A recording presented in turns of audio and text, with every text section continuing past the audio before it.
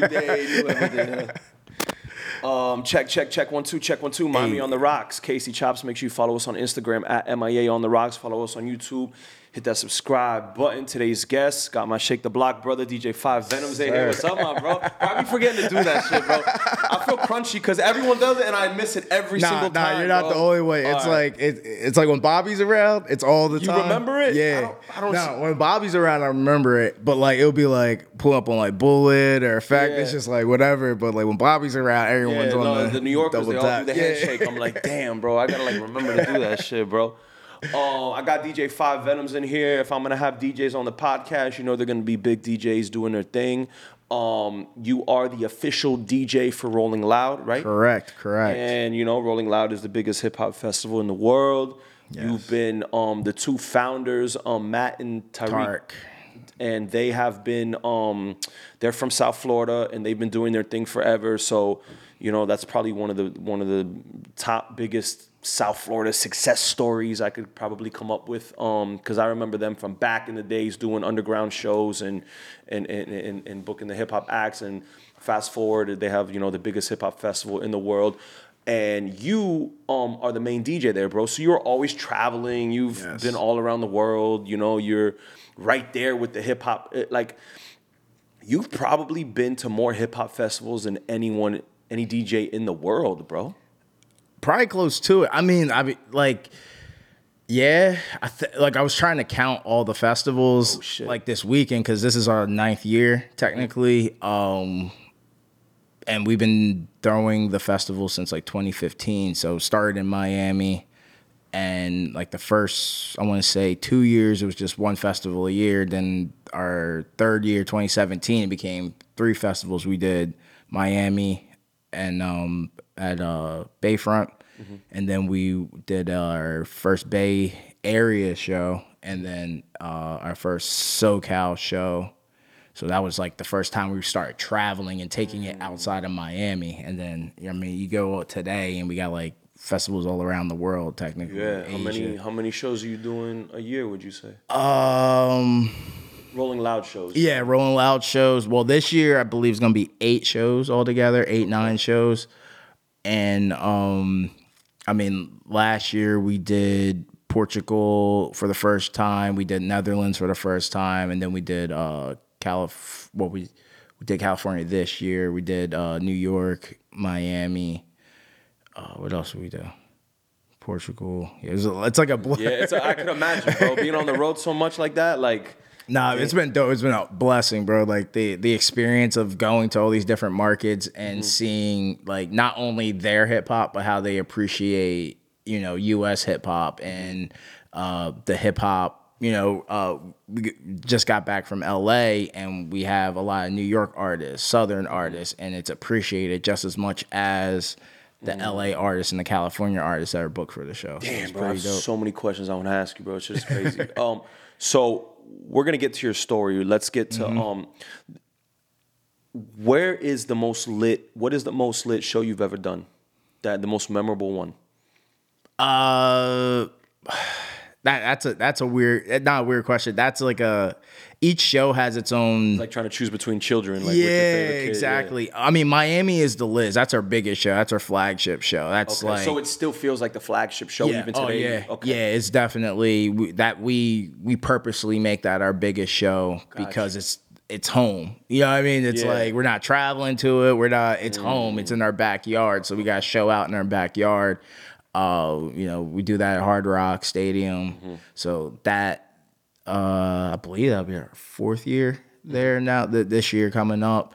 So that's like our flagship, our biggest show. We used to do the Bay Area. That used to be my favorite show because it was really chill. I like the vibe in the Bay. Like being in Oakland and like it's two different hip hop. It's very different crowds. You know what I'm saying? Like.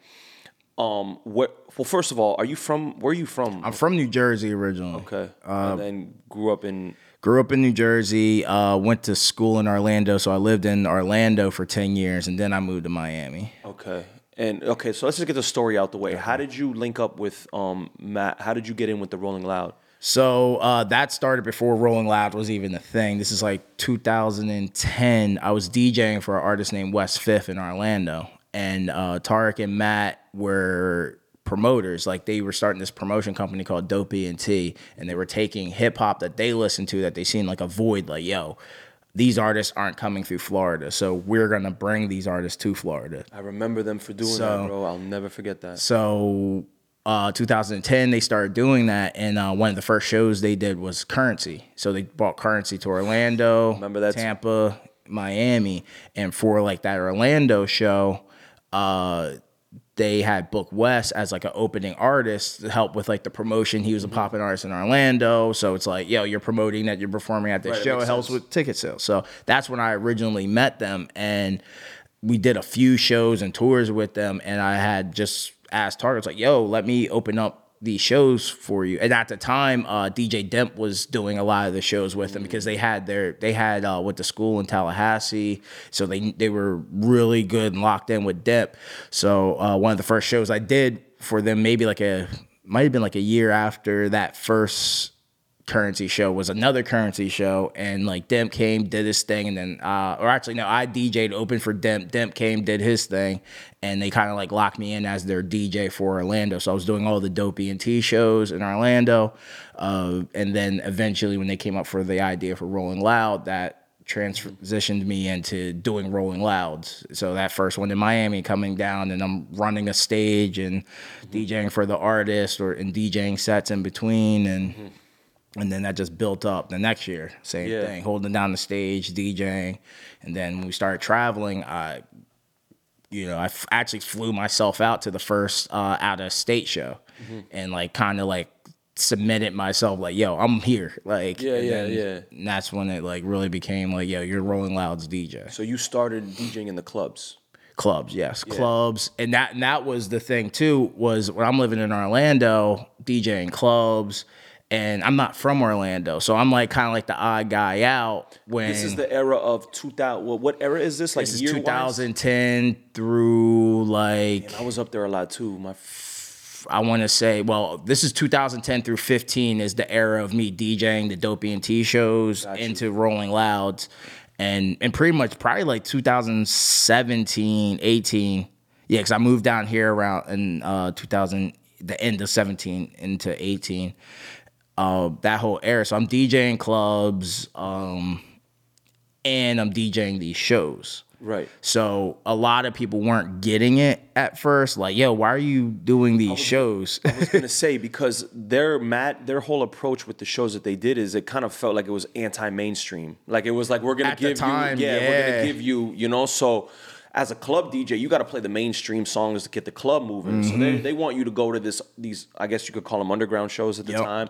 And are you there like, damn, bro, I don't want to play like the mainstream stuff because this is probably like it's a different crowd, you know, or no? Well, at first, I was playing the mainstream stuff at these shows. So I'm playing like 90s hip hop. I'm playing, Wiz is big at that time, and 2010, like you playing like the Young Money stuff, probably. Yeah, right? Young Money, Wayne, Nicki, all that stuff. Yeah, just like a little bit of the Drake stuff, like all that stuff's like bubbling up as the mainstream.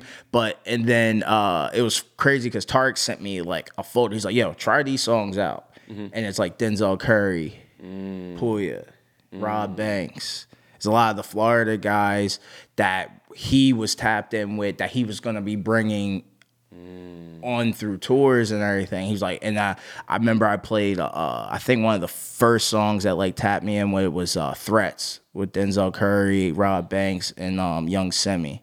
Okay. And like the reaction that you've seen is like what you see now with Rolling Loud with the mosh pits, with the crowd jumping up and down. And I'm like, it was like it just hit. I'm like, oh, okay, this is different. This is a different reaction. Beginning of like that rocker mosh pit turn up, like mosh pit vibe, you know? Like that culture, like of that type of hip hop. What year was its own this? This was like 20.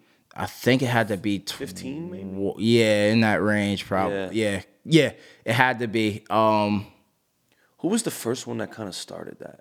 I guess we have to say Travis Scott, right? Like no. There's to start it, because hip hop festivals were never a thing. If that, I would make an argument that if that culture didn't pop off, like festivals wouldn't have popped off because you need. Yeah. It turned that mosh pit turn up like vibe like is what made the festival work for hip hop. Yeah, know? I mean, there was a lot going on in different areas. Like you had guys in Memphis turning up, in LA, New York, Florida heavily, Texas. So it was like different pockets of it. And I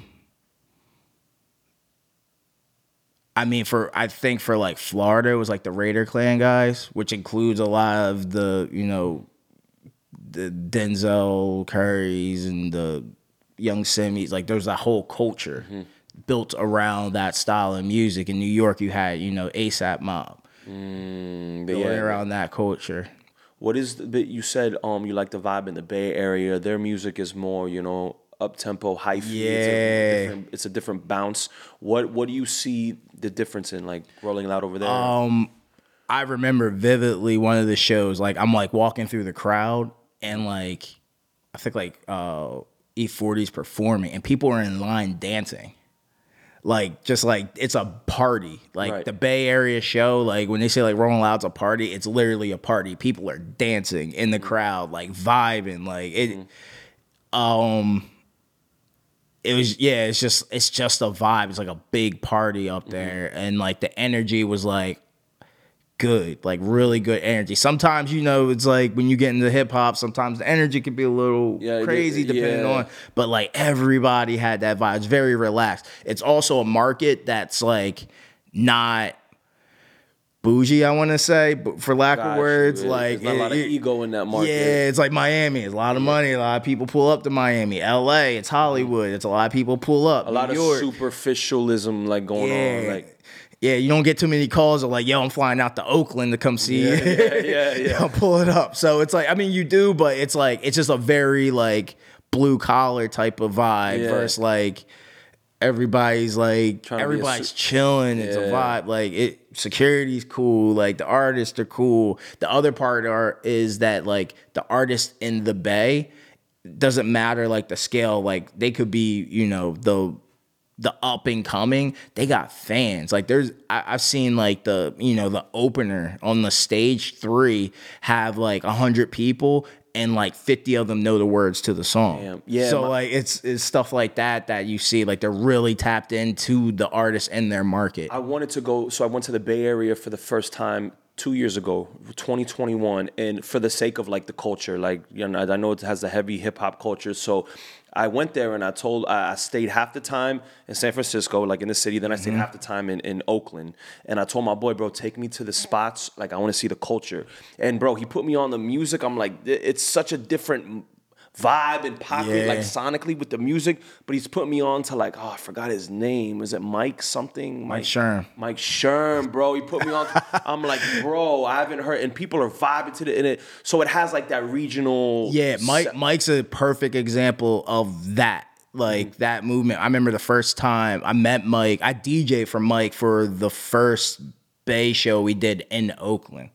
So he needed a DJ, and I was the house DJ. So linked with him, gave me the music and play. So like I'm not too familiar with him at all. I hit play, and the whole entire place went crazy. And this is years ago. Yeah, like every word of the song, girls in the front row just screaming it. Yeah, and he coming out like, you know, like he been the star in the city forever. Yeah, and yeah, it's just like that type of I'm like, oh, this dude is lit, and he just been that way. I just like that it has its distinct sound. You know what I'm saying? Because a lot of the regionalism got lost in hip hop because of social media, and everyone's just like, you know. But the Bay still has maintained their, you know, and I gravitate to it too because I'm not so much a fan of the flows, but I'm more of a fan of the production because I feel like everything got trapped out and like sleepy and slow in the mainstream, that the Bay still has their hyphy, like 99 BPM, 100 BPM. Like you could play on the West Coast in general. Like I went to a club, you know, you DJ on the West Coast, you could play 100 BPM the whole night.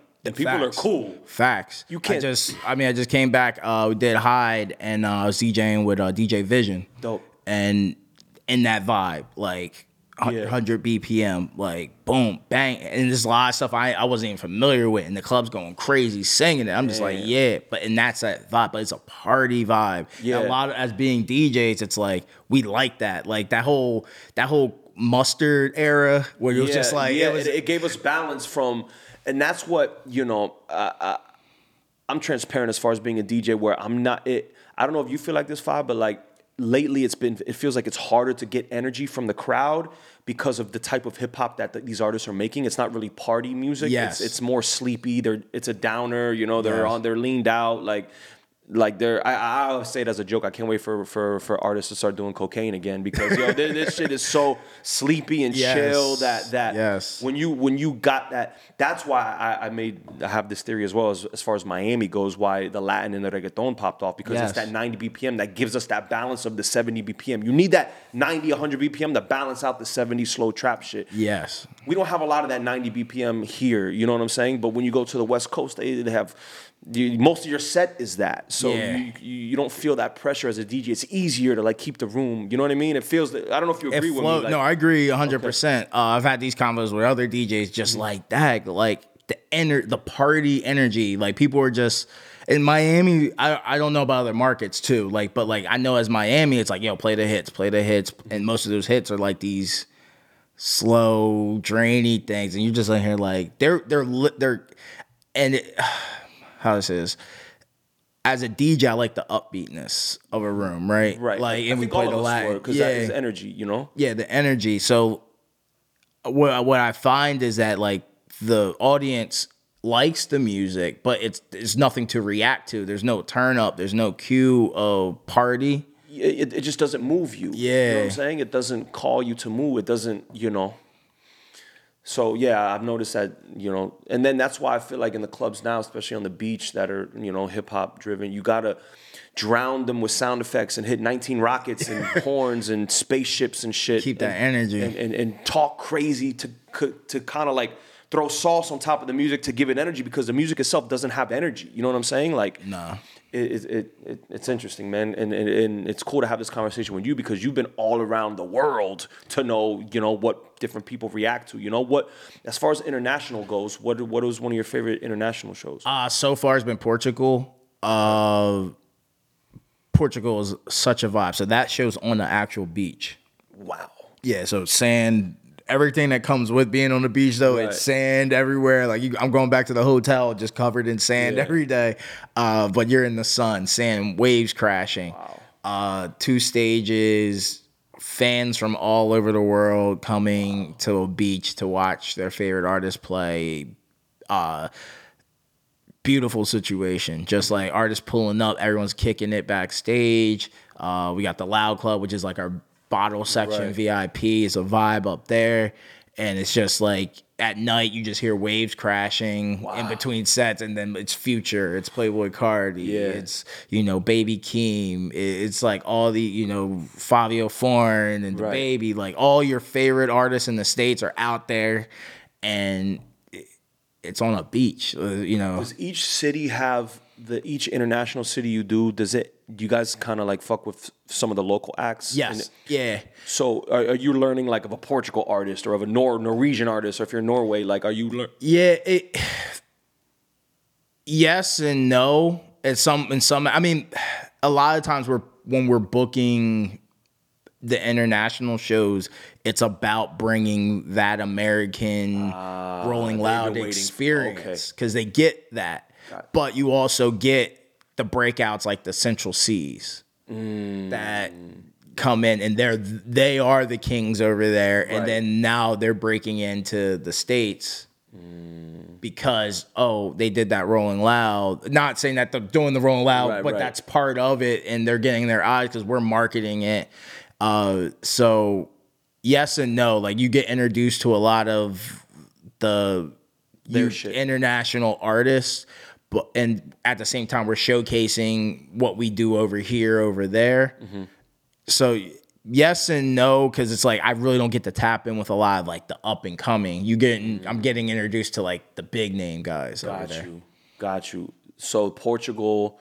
Is there any other international show that? Yeah, we have Netherlands, Now this year is gonna be Netherlands, Portugal, and then we're doing Germany for the first time. Wow. Yeah, so I'm really looking forward to that. Bro, you know what, Five? I might just go. Pull up, bro. Like, I might just pull up because I haven't been to Europe yet, and that would be a good reason to go and check out the vibe. You know, like, it's like I didn't. We did Netherlands last year. I didn't go, but I just went like directly to Portugal. So I'm really looking forward to going to the Netherlands this year.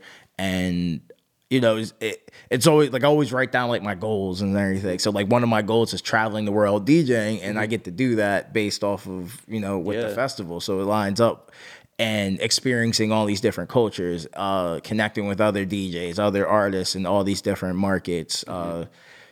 There's the same way we have it in Miami, LA, New York, Texas, like they have it over there. So it's really cool to broaden your, I guess, your contacts, your network and everything, and meet new people, bro. Yeah, bro. What approach do you take DJing as far as in the club and on a stage, on a festival stage? So the club, I think being on the stage has helped my club game a lot. So I had this like theory about like DJing a club and the type of DJ versus DJing a show.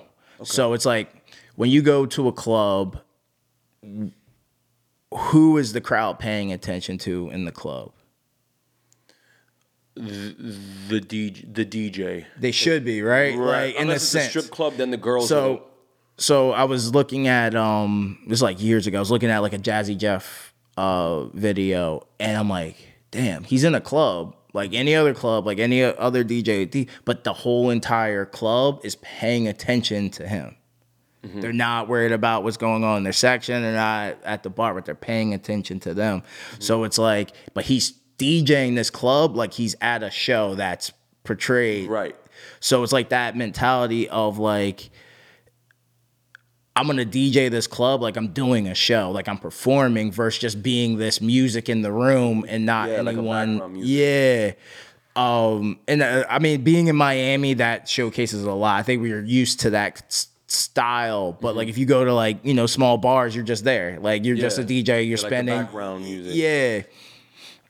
That's why I feel like, I've always said this, but like I feel like Miami DJs, if some of us went over and like did clubs like on the West Coast or these other places, because we make it a show, like, you know what I'm saying? Like I feel like they're not doing that like on the West Coast. Like they're not really stopping the music, talking to the crowd, get them to scream, drop the hit. Like they're not really making it a show. The like showmanship. That. I think West Coast DJs, I've said this before, I think West Coast DJs are great turntablists. They're great DJs, but it don't feel like they're putting on a show to me.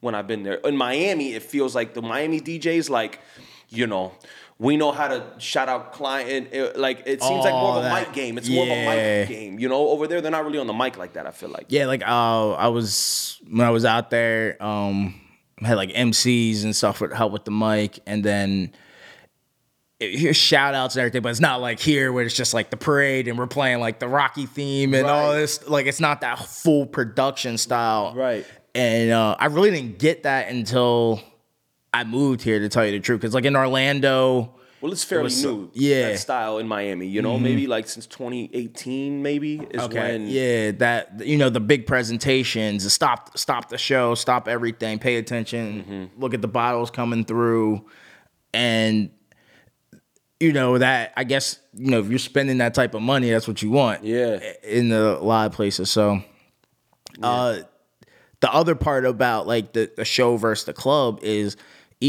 I'm not playing the same music that I'm playing in these shows. Can like, you give me an example of a poppin' song that you would play in a festival that probably you don't play in the club? Like Boss from Lil Pump.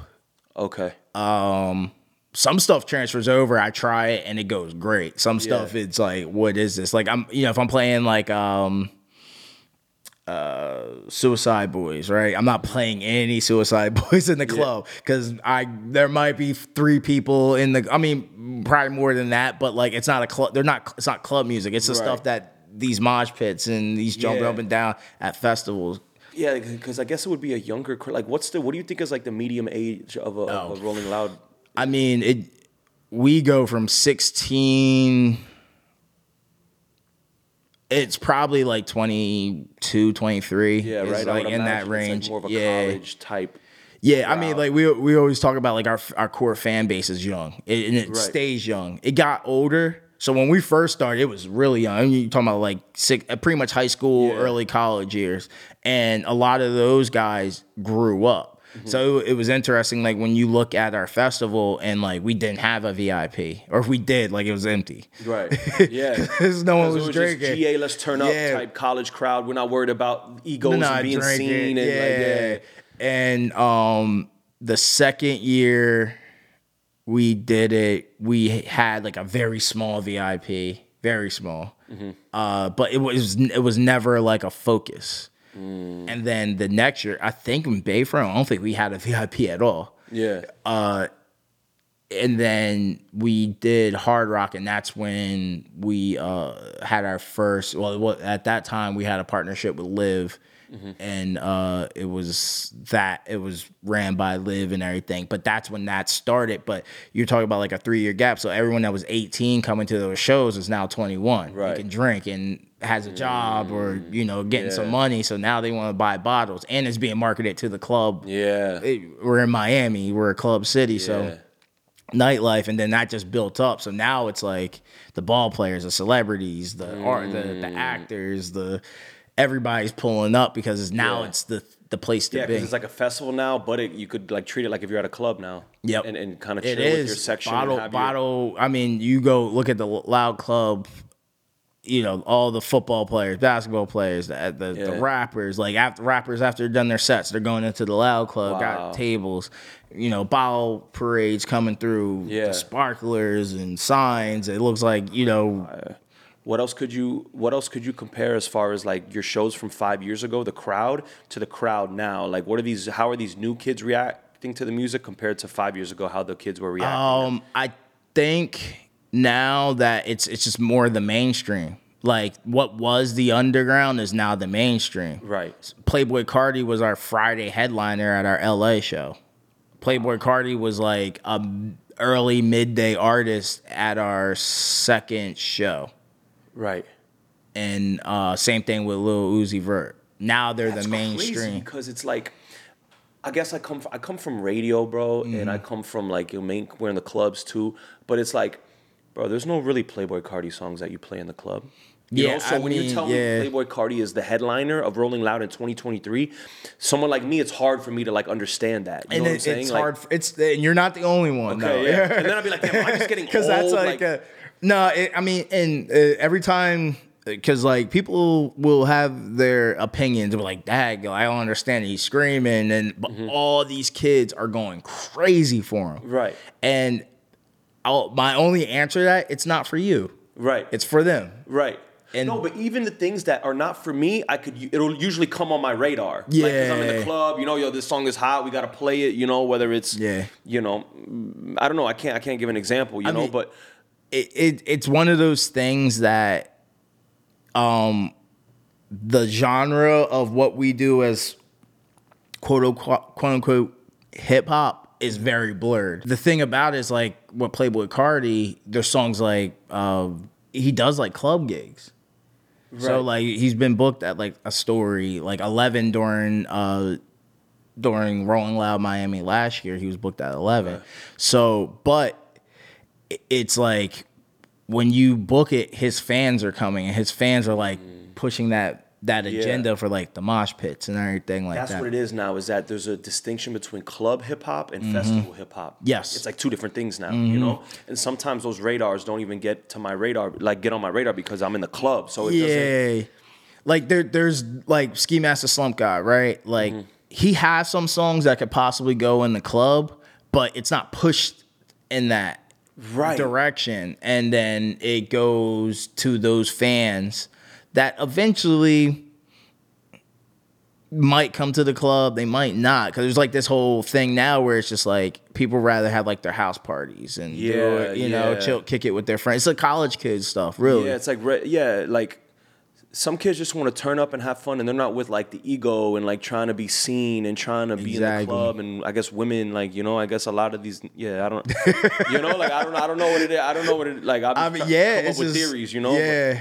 It's really like another one that that it amazes me too is NBA YoungBoy, because he's another one to where I see these stats of like, this is the most streamed artist on YouTube, like of all time. Like, I don't want to say of all time, but like in hip hop this year. And then I'm like, damn, bro, I maybe play one NBA YoungBoy, like it's not on my radar like that. So it doesn't make sense to me. You know what I'm saying? But these kids are fans, like diehard fans. Like, it's like the same idea as, Elton John has fans. Elton John can come to Miami and sell out an arena, right? Yeah.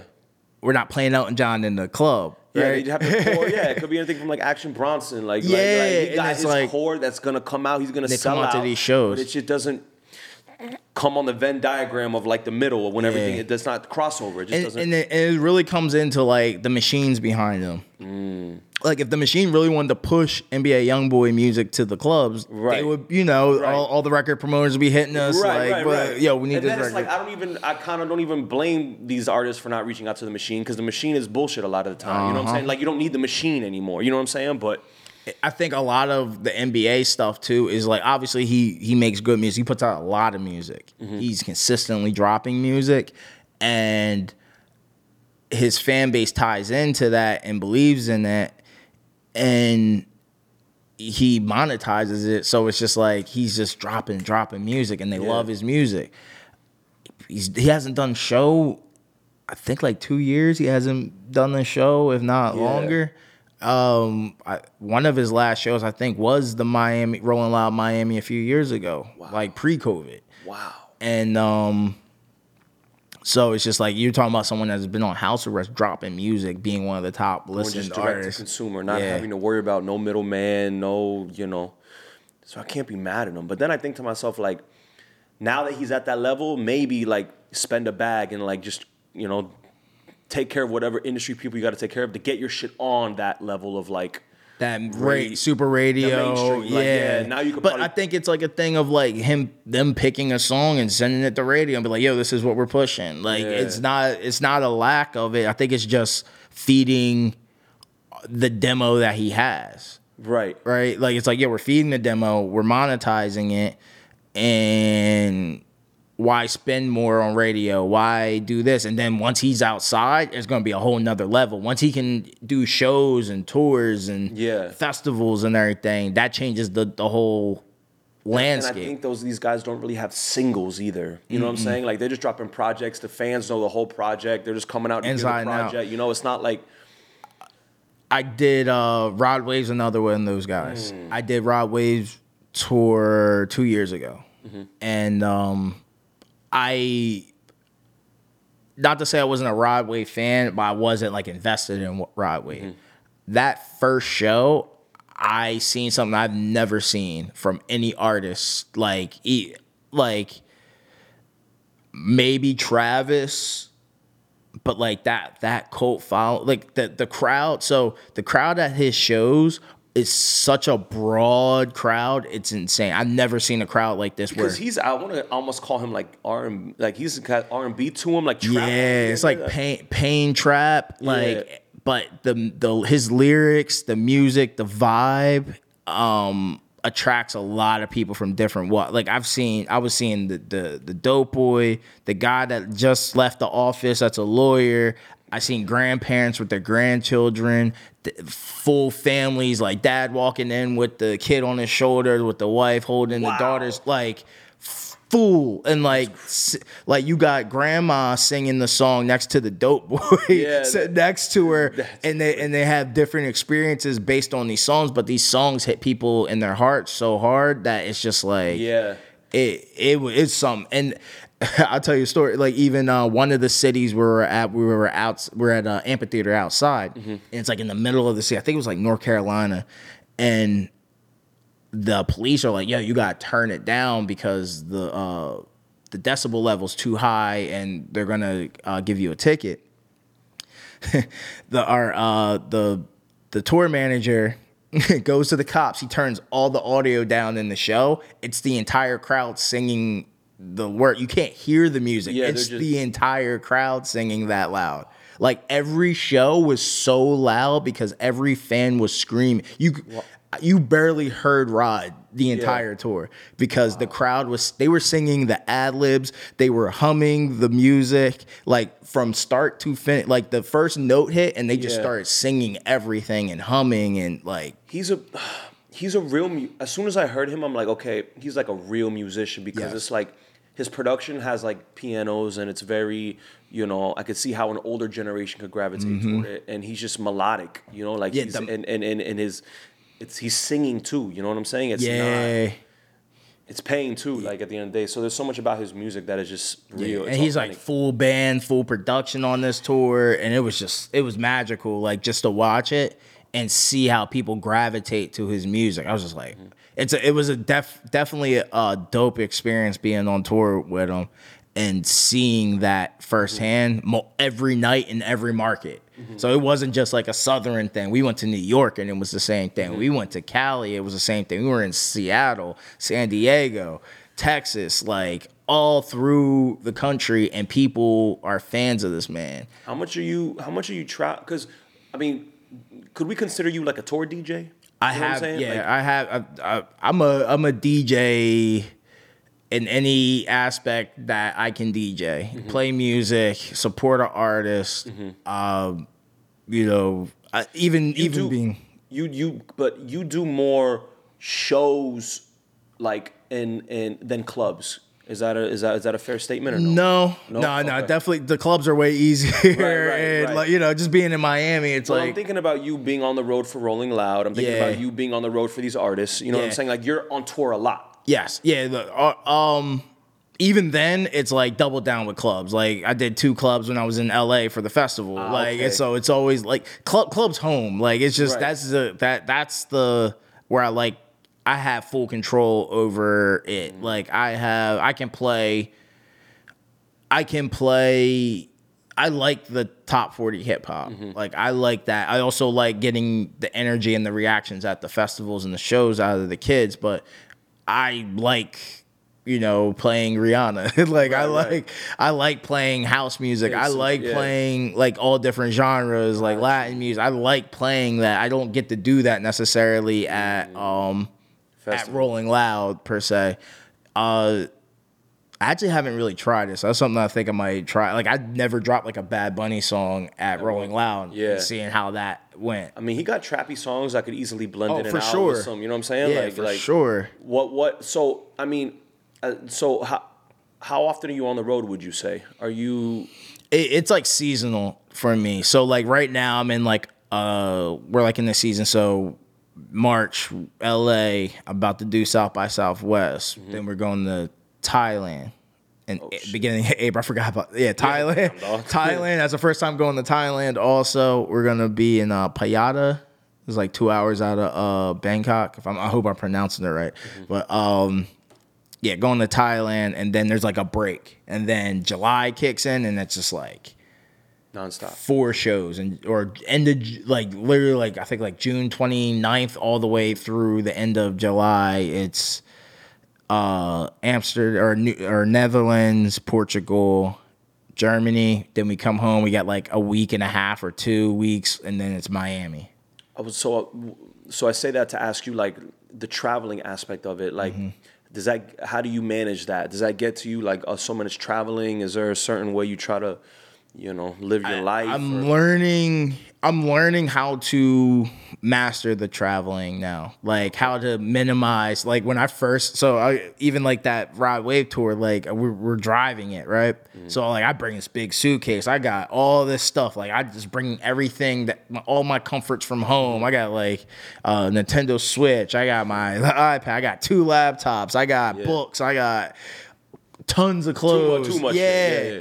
And I'm like, a week out, and like we're going to Texas, so we're gonna make a loop back to Florida.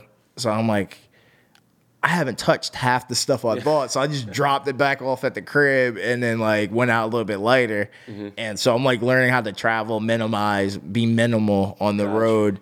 Sometimes that's hard with hip hop because everybody wants to be stylish and everything, but it's just like with the festivals, a lot of it I'm learning is like necessity and practicality. So it's like I'm not wearing dope sneakers that might get uncomfortable, running around on foot for 5 hours. Like I'm buying like Nike running sneakers that might not be the most stylish because they're gonna get dirty anyway. Rid of the dirt, but my feet are gonna be comfortable and they're gonna give me the right support.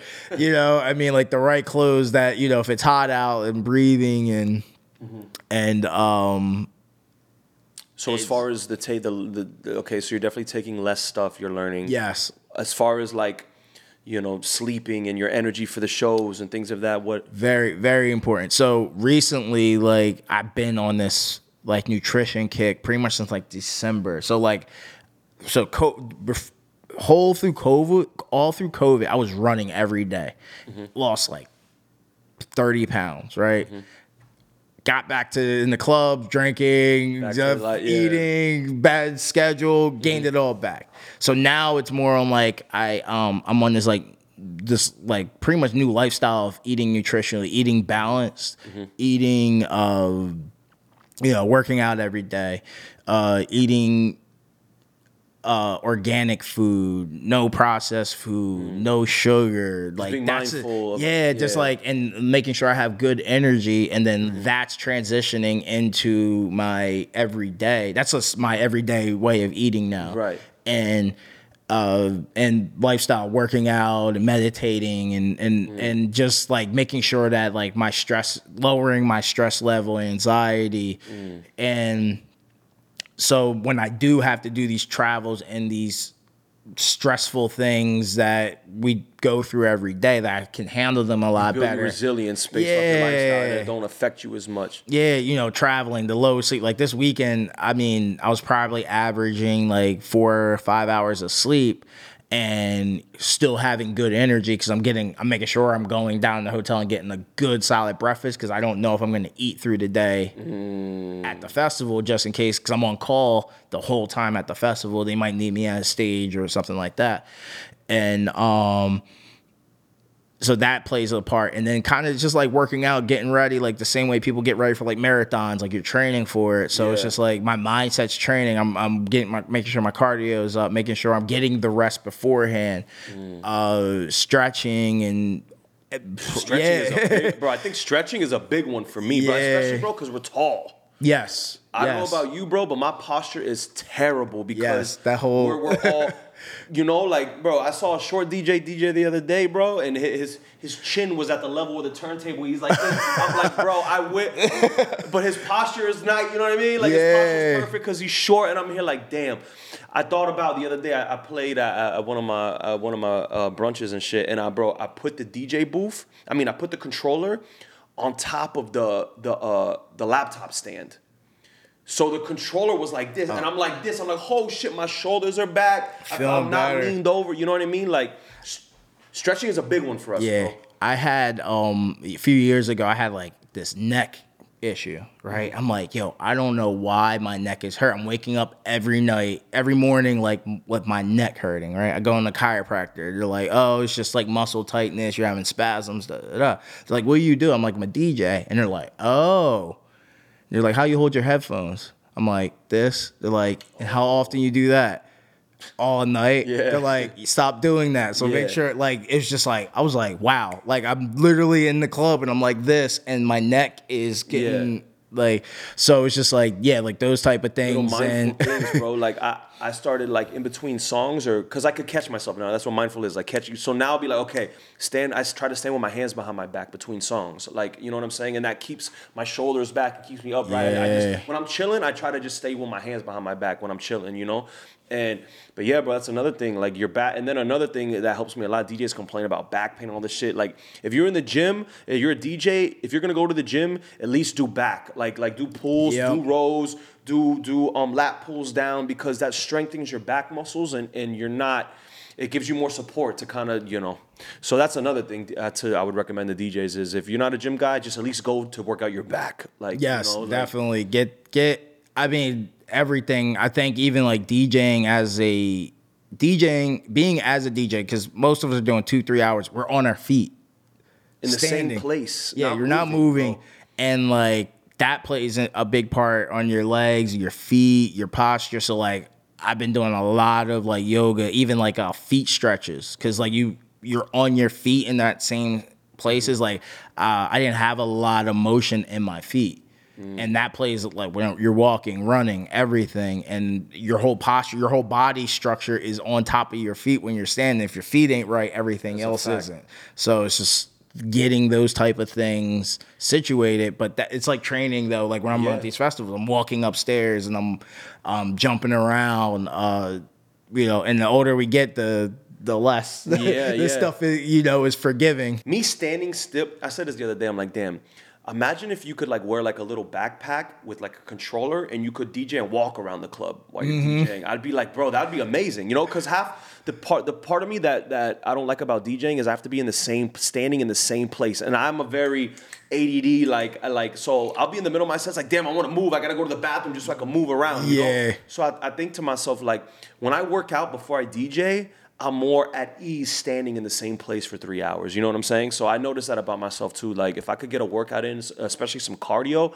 then I'll be more at ease throughout my set. You know what I mean? And not like anxious to like want to move, And I think also like with your mind also, like just like mind clarity, working out, getting blood flow, and a lot of DJing for me is like psychological. So when we're looking at a crowd, it's like, yo, what song are we gonna play next? Lowering your anxiety, like, yo, is this song gonna work? And being able to quit, song don't work. People and like don't realize, freeze up, bro. Like, that DJ, know what I hate about DJing? The one thing I hate about about DJing is it looks like it's easy. Yeah. So people around you like, bro, you're just DJing, but like, bro, I told them like, imagine playing Tetris on level 10 for 3 hours. That's the mental workout of what that is. You know what I'm saying? That is a great analogy. People don't realize. They just think you're chilling, playing a song, talking to a girl, having a shot. No, bro. It's like your mind is analyzing everything. I'm thinking 3 songs ahead when I'm going to play. Like, bro, your mind is going 10,000 RPMs, and people don't realize that shit. That when you finish after 3 hours, it's like, I don't want to talk to nobody. Don't bother. I need to, like, decompress, bro.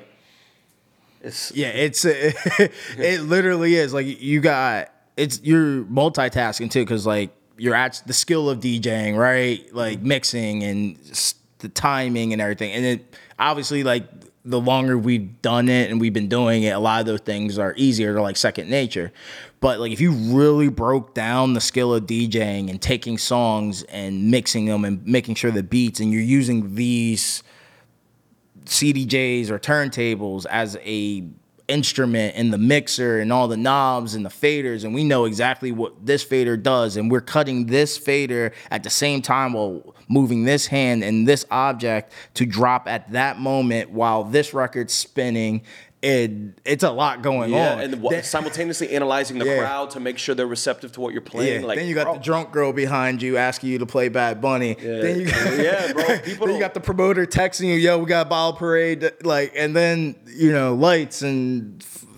People don't realize, bro. It's very stressful. It's almost, it might be the equivalent, like a 3-hour set might be the equivalent of like a 9-to-5 workday for the average person. You know what I'm saying? Facts. Like, it feels like it to me, at least.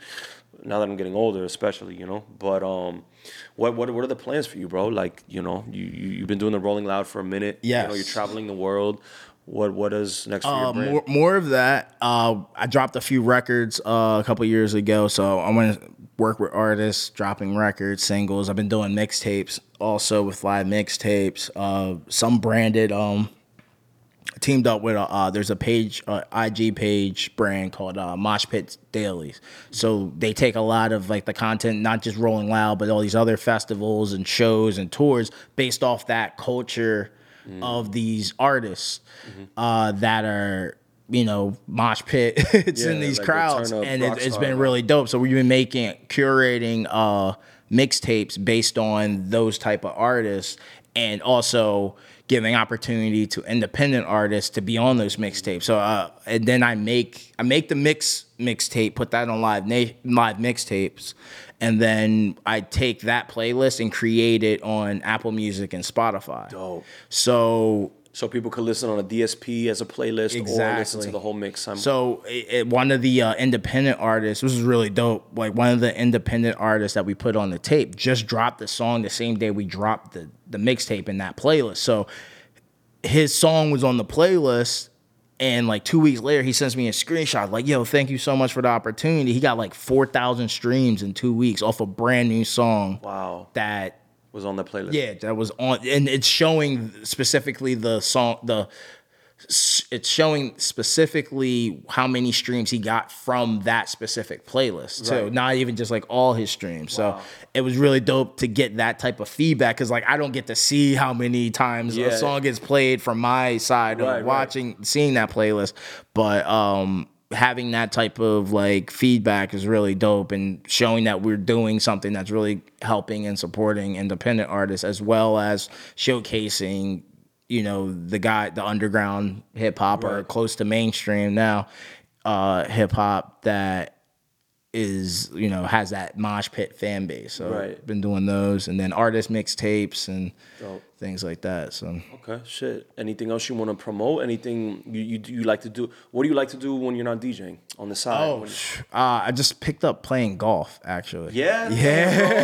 That's funny you say that because I have a lot of. I'm like the one who's out of my friends who's not doing that. Bro, know? I like it was kind of crazy because never ever in my life would I thought I would enjoy playing golf. You went to like Top Golf one time and you like hit the shit crazy. Not even like, Top Golf. No. Every time we went to Top Golf, it was horrible. Could not hit the ball. Like I'm just swinging, and it was like the height thing. Like I'm just like I had no clue what I was doing, and I started seeing like a culture, like hip hop culture, gravitating towards golf. So I'm like, all right, there's something here. Then you see Khaled. Yeah, and I'm like taking it mainstream. Yeah, and I'm like, let's go play golf. And I'm like, all right, let me go see what this is about. So, but is it golfers got to wake up early, right? 5, or could we golf later in the day? We can golf late. We can golf whenever you feel like it. All right, cool. Yeah, not night. Well, you go to the range at night. We go to the range at night. But yeah, like 5, 7 in the morning, they're out there. Right? Not for me, bro. Yeah, but you can go in the middle of the day. But it's Florida, so it's hot. So, but. I just been like I went and took a golf. I took a few golf. I'm like, okay, I get it. Like I really get it because it's like it's a sport that like you're mastering yourself, kind of like DJing, right? Like where you're not really competing against other people, but it's really about you mastering the skills yourself. So it's like me being able to hit the ball and how well I hit the ball and being able to get distances and figure out it's just like another constant adjusting to like perfect exactly. And I would imagine since we're DJs and we're around fucking craziness all the time, I would imagine that that's serene. It's peaceful. Calming too. Yeah, you know. And at the same time, you're hitting the ball as hard. Like yeah. So it's just like it's almost like it's just one of those things that like I just start in my free time, like just going to the range, hitting balls, like and it's a workout. Like it's a workout, working tons of muscles, legs, back. You're twisting. You're trying to get the technique right. Even like the train, like I started digging into like what the pro golfers be doing. They're training, bro. Like it's crazy. Like the stuff they do is wild. And we live in Miami and Florida in general, right? It's like the golf mecca. So I haven't actually played, but like a full game yet. So I've just been going to the range trying to hit. Perfect. Try to hit. But I plan on going as soon as I get back from Austin and going to play on the range. But I've been enjoying it very, very much. That's one thing that and then I'm finding out like a lot of people around me, a lot of homies, other DJs, a lot of people are playing golf. Damn, low they play, key, like everyone's like, oh yeah, I play. Let's go. When you playing golf, like what the fuck? Like, that's what everyone says. It's a great networking thing. The networking, everything. So, what else? What else are you doing on the side? Oh man, work. A lot of my life is just music, DJing. Got married a couple years ago. Had a wedding last year, so that was a blessing. Thank you. How do you navigate, your relationship with your lifestyle? I would imagine a good question. Your my wife was very understanding. Yeah. Yeah. So my wife was in nightlife. She was ball girl at Cameo. Okay. And it's crazy how we met because we met. I was going to Full Sail in Orlando, and then she was there also. And then like we were just like friends for a long time, and then we decided to start dating and moved down here, moved in together, and then got married. Damn, bro. Yeah, so it's just like a long I'm so story. curious about these paths, bro, because I'm like here, like okay, so like, okay, how long were you dating before you guys moved together? Like 2 years. I was living in Orlando, so she'll be coming up there. I'll come down here, and because I be thinking, I'm like, damn, how now that I'm getting older, like how quick should I be moving a chick in? It depends. Because I feel like you got to try it out you know what I mean? So it's like let's get to it, like, you know what I mean? So I'll be like, big surprises. Yeah, you're like, yo. It's like, yo, let's get this out the way now, you know what I'm saying? So we know if we... I mean, it's just a trust thing, bro. Like, it's like, if it's someone you can trust, that's a big... Trust is a huge part of, I think, any relationship. If you're living with them or not, it's just trust. Do you think that, because I agree with you, and do you think that, because I've dated the women that have worked 9 to 5. Mm-hmm. I mean, dated the women that work in the nightlife that, like, you're a girl that they understand what we do. Yes. And then I've dated the women, the 9 to 5, who kind of don't understand what we do. Mm-hmm. What do you think that helps, like, the girl who comes from nightlife because she can understand us more? Do you think that... I think if you have the right girl from nightlife with the right mentality, yes. Because not, as we know, yeah. Not just being from the nightlife. And the same thing, like the 9 to 5. There's 9 to 5 girls that understand like what you do as a job. You go to your job and your job is fun, but it's a job. I think a lot of people mistake that DJ part of like your job's not participating in the bullshit. Yeah. We're just kind of working in it. I just so happen to have a job where I can drink. You're and right. That's cool, but it's like I also seen a lot of DJs get fired and banned from clubs for drinking too much. Yeah. So it's balance. It really is balance, man. Even being married, it's just like I gotta make sure I have balance, like with work, family, time for myself, like spirituality, everything. Just everything's like a balance. So I don't think it's like a broad answer to that. I think everything's situational when it comes to the right pairing up. Right. And but yeah, definitely as a DJ, I feel like life is a lot easier when you have a significant other that understands what your job is and has trust. Right, because I always say it takes a special type of girl to be with someone that does what we do, because it takes a certain type of security. Like she got to be secure with herself. Yes, we're gonna be around girls. We're gonna be around drinking. We're gonna be around the bullshit. We got people. Look at us, I don't want to say like celebrities, but they kind of do. You know what I'm saying? Like we got the clout as what you know what I mean? Like so and one of the things I do though too is I'm very transparent. So I'd be like, oh, like if something crazy happens, some girl pulls up on me or I'm telling my wife, so she ain't surprised. Like that's interesting that you say that, because I had this talk before, and I think it's in a relationship, I think it's our job. You have to go out of your way to make her feel secure. Yes. You know what I'm saying? That is the point. Because it's like, even in our business, it's like associating with other women is part of it. So she knows I'm going to have other girls' numbers in my phone, not because I'm trying to get with them, because it's business. It's a connection. It's like almost like it's better to be like, hey, babe, look at this crazy chick on my DM. Yeah, it's almost better to show her, so she's like, okay, he's being transparent with me. You know what I'm saying? It's like, there's no surprises. There's no nothing. Like no one can say. No stones left unturned. Yeah, someone's post something crazy because nowadays with the AI stuff, like you can make up. God, bro, that's a whole other conversation in itself. You could do anything, so it's kind of like. I said the other day, Five. I think I'm gonna have a drop from every artist in the game. Exactly. Now, because I'm about to get my Bad Bunny drop I've been wanting for a long time. Exactly. I might edit that out, but when I come with the Bad, you listen to Casey Chop, you're gonna be like, holy shit, you got the Bad. Nope, that's AI. I'm editing that out. Yeah. But that's the thing. It's like, you've seen it though. You've seen the DMs and all that stuff from other people, like get edited and chopped and videos and everything. So it's kind of like you got to protect yourself. You got to have like the receipts, I guess, for every situation. That's one of the things that's putting the fire underneath me to like commit and like find something serious, bro, because it's getting scary out here for single. That's the other side of it too, is just like, you see some of these horror situations. You're like, I think in the last like week or two, I've seen so many reports of, this rape case got thrown out. This rape case got thrown out. This like, and it's just like, because just the accusation is going to end you. That's it. No one's gonna like. Yeah. That's it. Like you're seeing like some of these football players in college that got accusations, and literally like they're first round NFL picks, and their whole career's done because it took 3 years for all the proof and situations to come to light to show what it really was. And now what they could have had their life be is completely gone. Or Michael Irving, dog, with the Super Bowl thing. You know what I'm saying? This girl just said he didn't do nothing wrong. She just said he made her feel uncomfortable.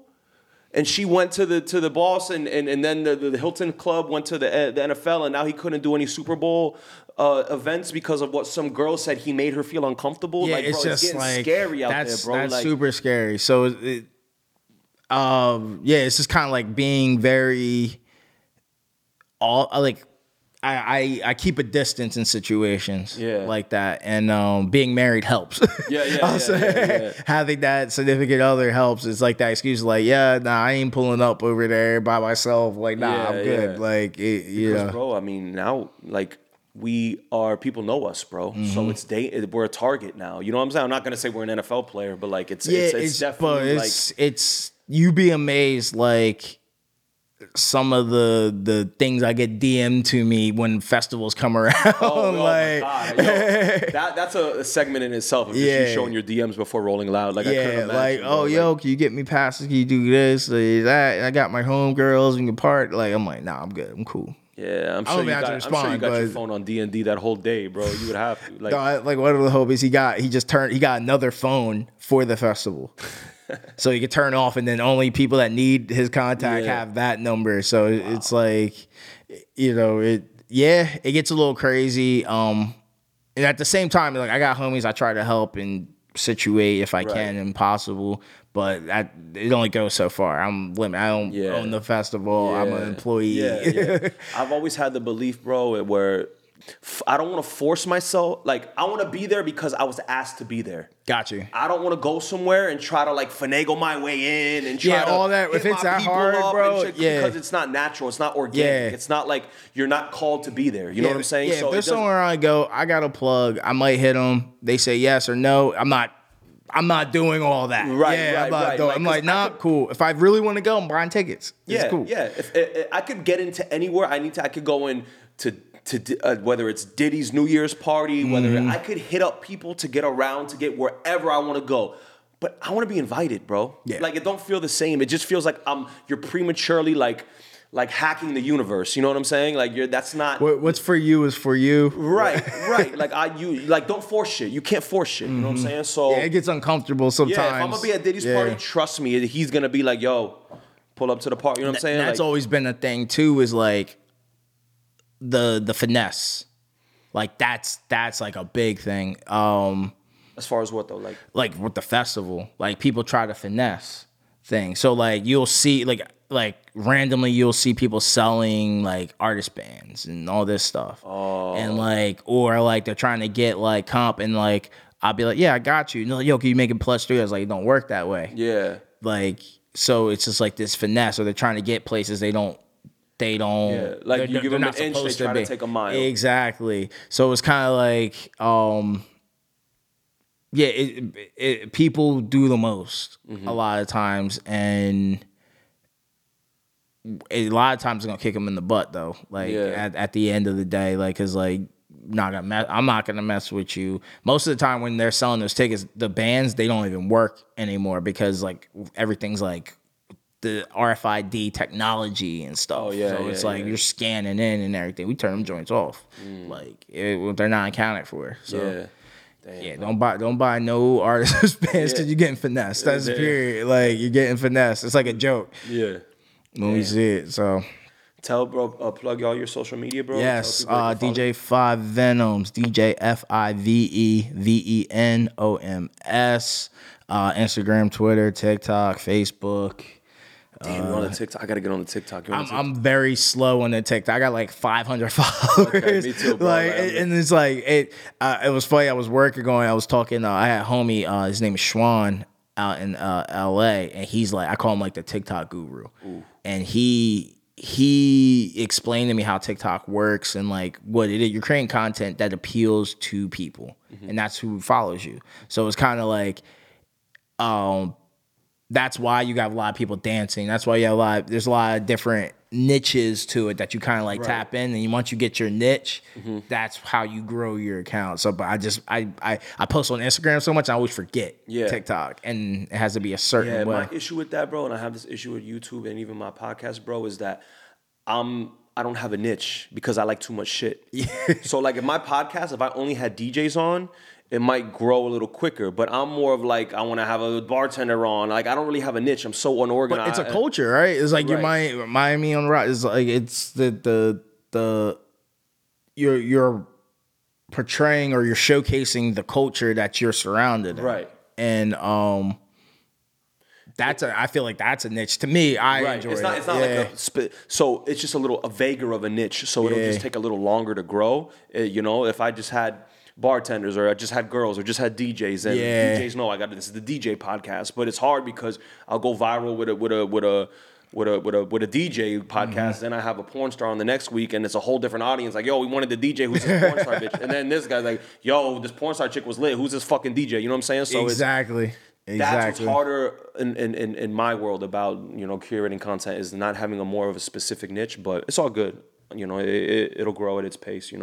Exactly. My brother, I appreciate you pulling up. I feel like this is the first, damn, bro. I fucking put a montage of all the failed handshakes. But I feel like this was the first time we actually got to have like a real conversation. Nah, it is true. So, like we always see each other long overdue, bro. So I appreciate you pulling up, my brother. Definitely. DJ Five Venoms. Bow.